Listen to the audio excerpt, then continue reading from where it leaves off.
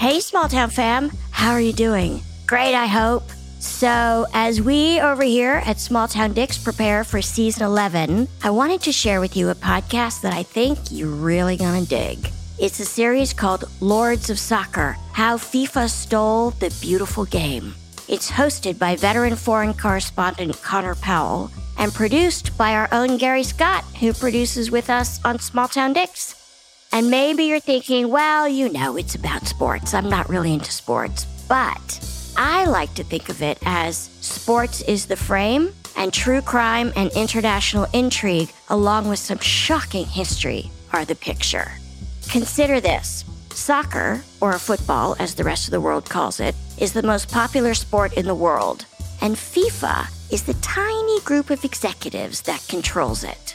So they're bumping along, doing whatever they want to do. And then, in 2015, FIFA's top leaders are hit with a criminal indictment, the most sweeping in international history.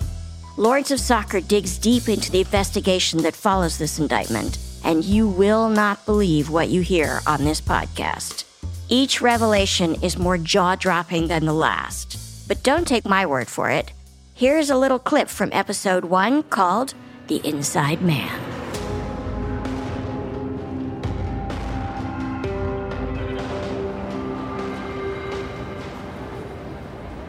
It's a brisk November evening in the year 2011.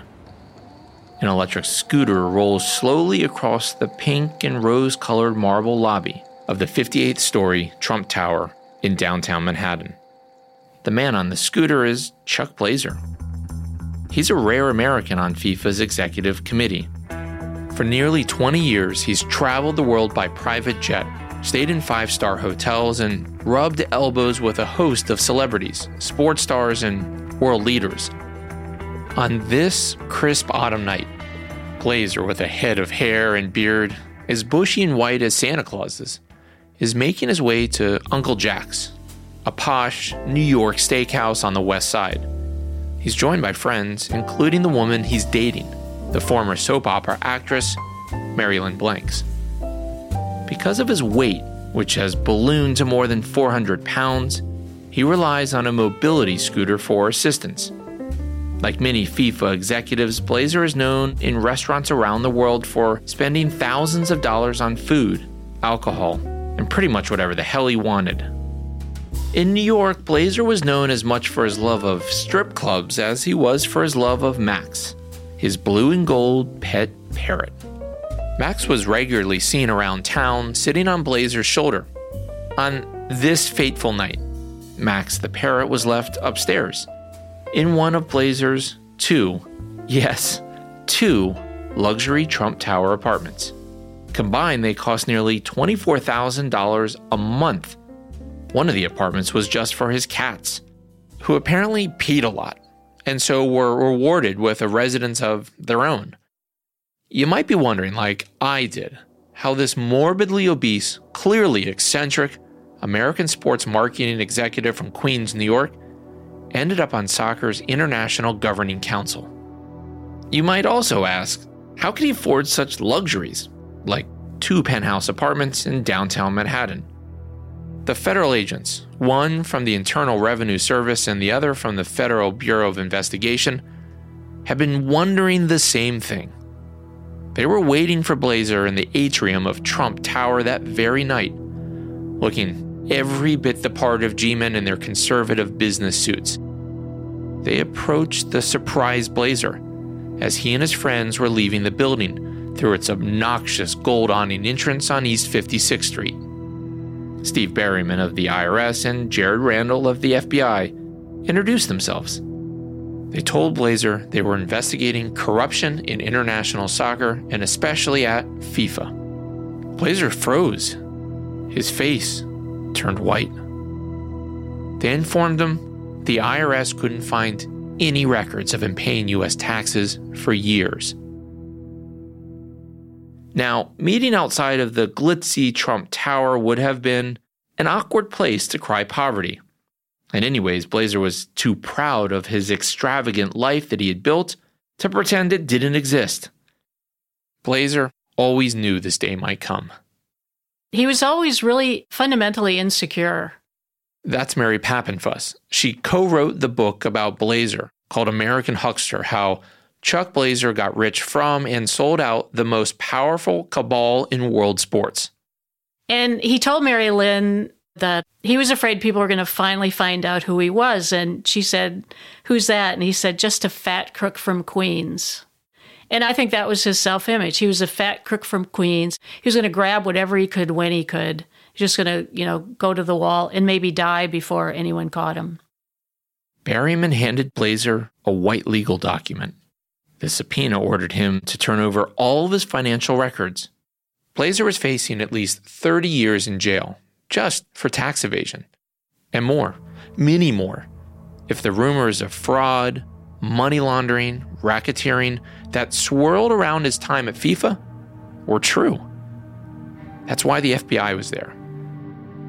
But Randall and the FBI weren't after just Blazer. They had much bigger designs. So they made him an offer he couldn't refuse. It was maybe a 30, 40-minute meeting, and they said, "We can arrest you right now, or you can wear a wire." And he said, "I'll wear a wire in a heartbeat." FIFA's extraordinary greed was about to catch up with them. Blazer was just a vulnerable link in a corrupt chain, a pressure point the FBI and IRS could use to expose the wider fraud they had suspected for years, for decades. The rules of the game had been rigged by FIFA, for FIFA. Maybe it was inevitable given the organization's history of playing footsie with murderous dictators and shady oligarchs. So let me take you back to the beginning of 2011, when it all really began to unravel for Blazer and ultimately for FIFA itself. It started when Blazer's longtime soccer partner, Jack Warner, was caught with envelopes full of cash trying to buy FIFA's presidential election. They passed out $40,000 bribes in cash to 25 members of the Caribbean Football Union. One of the officials from the Bahamas who was in the room with Warner had called Blazer to tell him about the bribes. What no one knew at the time, but we know now, was part of the 2-day meeting in Port of Spain was filmed. The audio, it isn't great, but if you could see the grainy video, you'd see a nondescript conference room in Trinidad's Hyatt Regency Hotel with about 24 Caribbean soccer officials sitting behind long rows of tables, each one with a small bottle of water and a clear drinking glass at their side. We do have the audio. You can hear Jack Warner on tape brazenly urging his fellow Caribbean soccer officials to accept the, quote, gift from Mohammed bin Hammam. The gift you get is for you to determine how best you want to use it. And if you ever wondered what it might sound like if ethics and integrity were blatantly mocked in the act of bribery, well, Warner happily provided a script telling anyone who considered returning the money because of ethical concerns to go open a church. I know there are some people here who believe they're more pious than thou. If you're pious, open a church, friends. If you're pious, open a church, friends. No one would accuse Blazer of being pious. And yet he was beside himself after hearing about the bribes and the envelopes stuffed with cash. His longtime partner in crime had crossed soccer's godfather, the most powerful man in world sport, Sepp Blatter. Chuck Blazer and Jack Warner were now on opposite sides of the battle for control of FIFA. When I tell you, Small Town Fam, this podcast has it all. Corruption, greed, hubris, and sports. You can subscribe to Lords of Soccer wherever you get your podcasts. So what are you waiting for? Stop what you're doing and subscribe today. Do it.